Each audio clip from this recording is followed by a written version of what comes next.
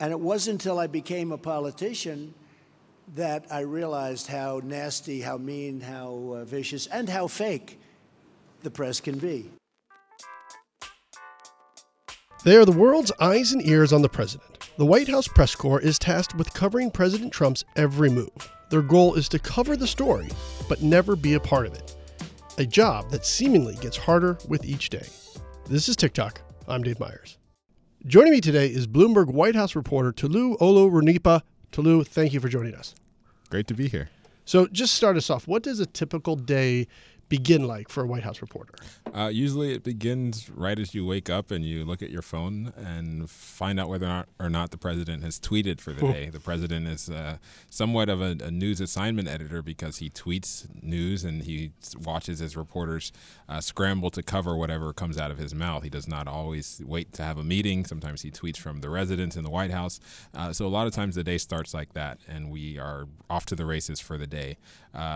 We're usually checking our emails, finding out what happened overnight, and then shortly thereafter we either work out of our office or a lot of times White House reporters work out of a small workspace within the White House right underneath the briefing room. Not a lot of sunlight there. We spend a lot of time there, but it's very close to the offices of the press team, the press secretary. So between writing our stories, going to talk to sources, spending time in briefing calls with administration officials, we spend a lot of time trying to get down to the information that the administration is trying to put out, and also the information that they do not want to put out, talking to sources sometimes off the record or on background to get them to tell us what's happening behind the scenes so that we can provide that to the public in form of news stories, broadcasts, and various forms of reports. And that usually goes throughout the day when we're not traveling, sometimes into the evening, source meetings, source dinners, drinks with sources, the whole time trying to get information that we can put into stories. And all throughout the day, we spend a lot of time writing. So that's a really fascinating look at just like the day of a White House reporter. And let's go back to where you work in the West Wing, because I've been in that room as well. It's the briefing room that everyone's familiar with, and then there's those little offices behind it, but also behind the podium where Sarah Sanders is every day is the communications office, isn't it? Right. How would you describe your relationship or any White House reporter's relationship with the communications team, with Sarah Sanders? Yeah, it's a very interesting relationship. It actually has to be an open door relationship because we work in the same space. We walk into their offices often without warning, without sending them an email first or calling them first. We can just sort of walk into Sarah Sanders' office if she's there and stick our head in, and if they're not having a meeting or doing anything else that's off limits to the press, we can go in and ask them questions and say, listen, we're hearing this from our sources, or the president tweeted this, what does it actually mean? And it's a functional working relationship. It's contentious at times. A lot of times we try to get information and the White House either doesn't have the information or isn't ready to put it out, or sometimes they're trying to get us to report things in a certain way. So there is a lot of push and pull. But because we work in the same space, we have to sort of have a little bit of a working relationship where we can go to them and say, this is what we're hearing and this is the information we're looking for. So when things do get hot and heated and the relationship is a tough one, where does the president play into that? How much access do you have to him? When do you see him?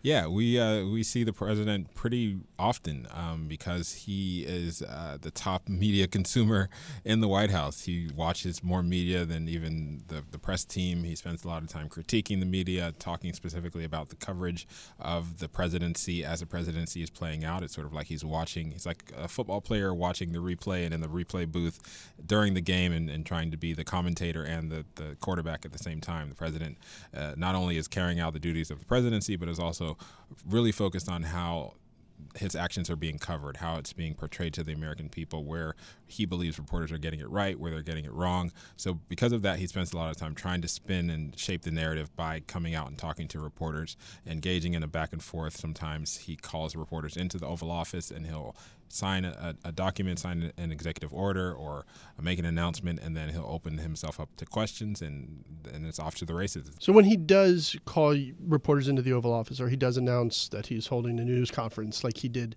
yesterday, how do you prepare for that?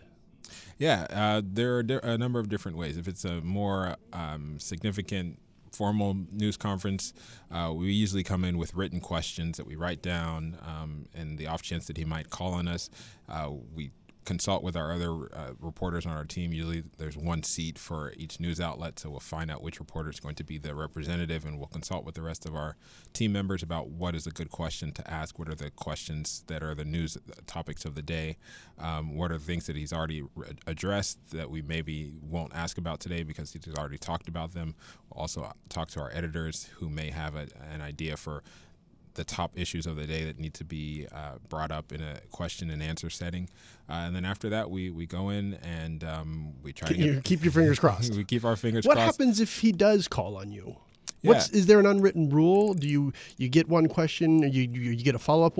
What is maybe it is the spoken rule between you and the communications team? Yeah, I mean, I think in general you try to make news through your questions. So different reporters have different strategies for doing that. Some go in and try to ask as many questions as possible on different topics and see which one the president wants to engage in and make news on. Some reporters ask really short, direct questions that are provocative, that may get the president to make news or say something unexpected. And some reporters try to have follow-up questions and have a little bit more of a back and forth and a dialogue. It's really a grab bag of different options and different styles, and it really depends on the reporter. And also sometimes it depends on the mood that the president might be in. Some days he may be more willing to sort of allow a reporter to pontificate a little bit and get through their question. Some days he's really amped up and he's going to jump in before you finish your question, and it's more of a back and forth, and he wants more of that give and take. So you kind of have to be able to read the room a little bit, read the president.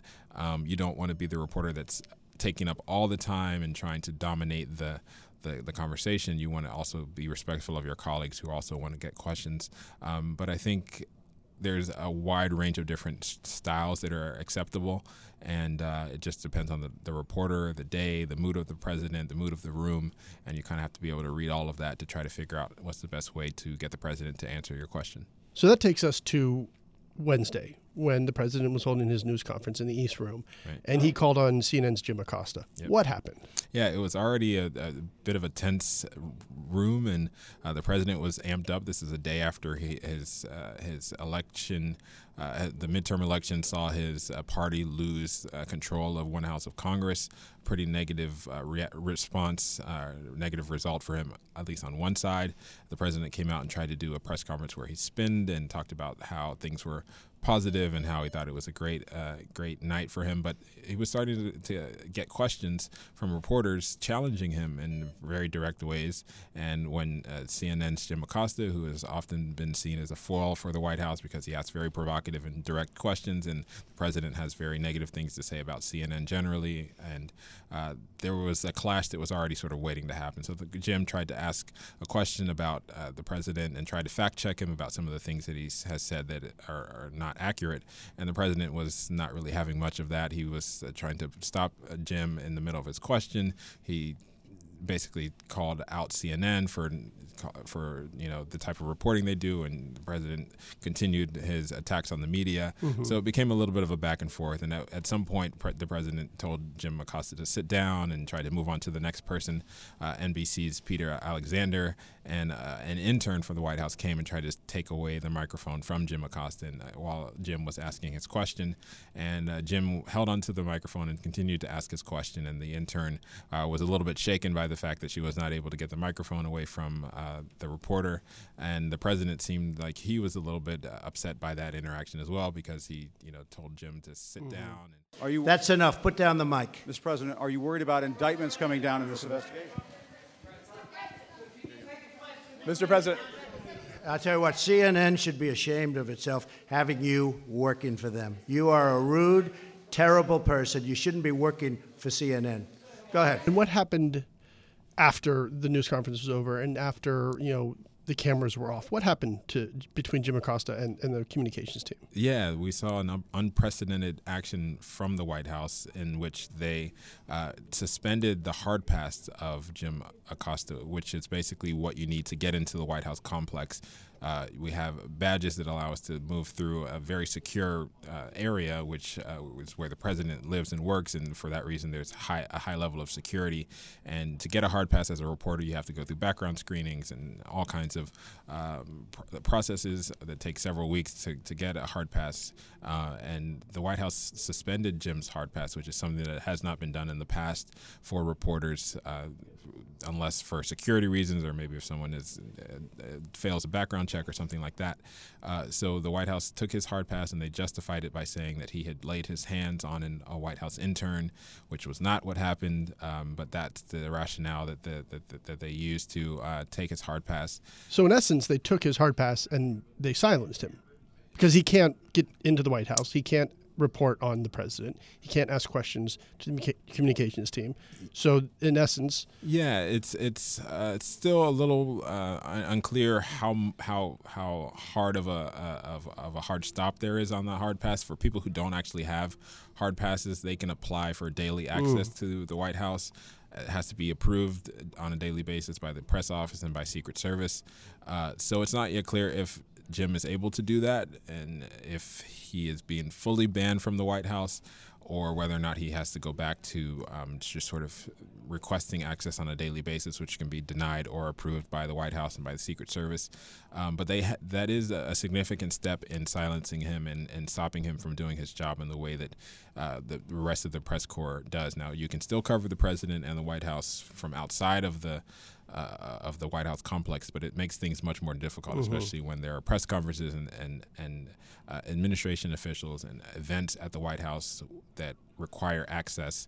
And if one person is being denied that access, it's going to make their job much more difficult. So we saw the White House Correspondents Association speak out against this and call out the White House and say that they should reverse this decision. So far, they've continued to stand by the decision, but we'll have to wait and see to find out how it plays out.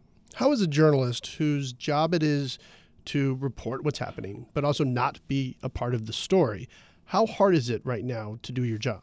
Yeah, it's especially hard in part because we see that part of the political strategy of the White House and of the president is to make the media an enemy and make the media a opposition force when we're not typically supposed to be seen in that light. Most reporters come out to do their job, to report the facts, to report the news, and we don't want to be a part of a political party or part of a political movement for or against any president. So the president is trying to move us off of our space of neutrality and make us an opposition party because he sees that as a strong political strategy.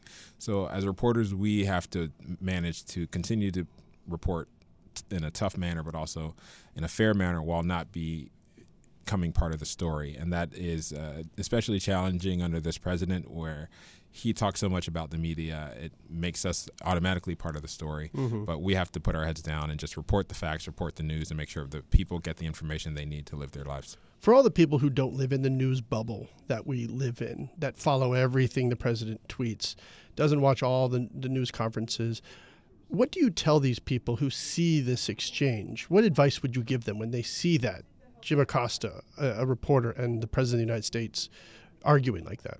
I would tell them that, reporters are everyday people, regular folks just like the rest of us, and their job is to get information and to hold truth to power. So as you might expect, there's obviously respect for the presidency, but reporters are not necessarily just supposed to act the way that normal people act when they are in front of people of power. They're actually supposed to challenge those people and know that they are held accountable by the taxpayers who fund the government. It's a key part of democracy. It's a give and take. It's been part of this country for centuries, and it's part of the reason why reporters play such an important role and why we have a job that is protected by the First Amendment. So it may look a little bit uncomfortable for a reporter to be challenging the President of the United States in such a direct manner, but that is part of the process. That is part of what is key to a functioning democracy.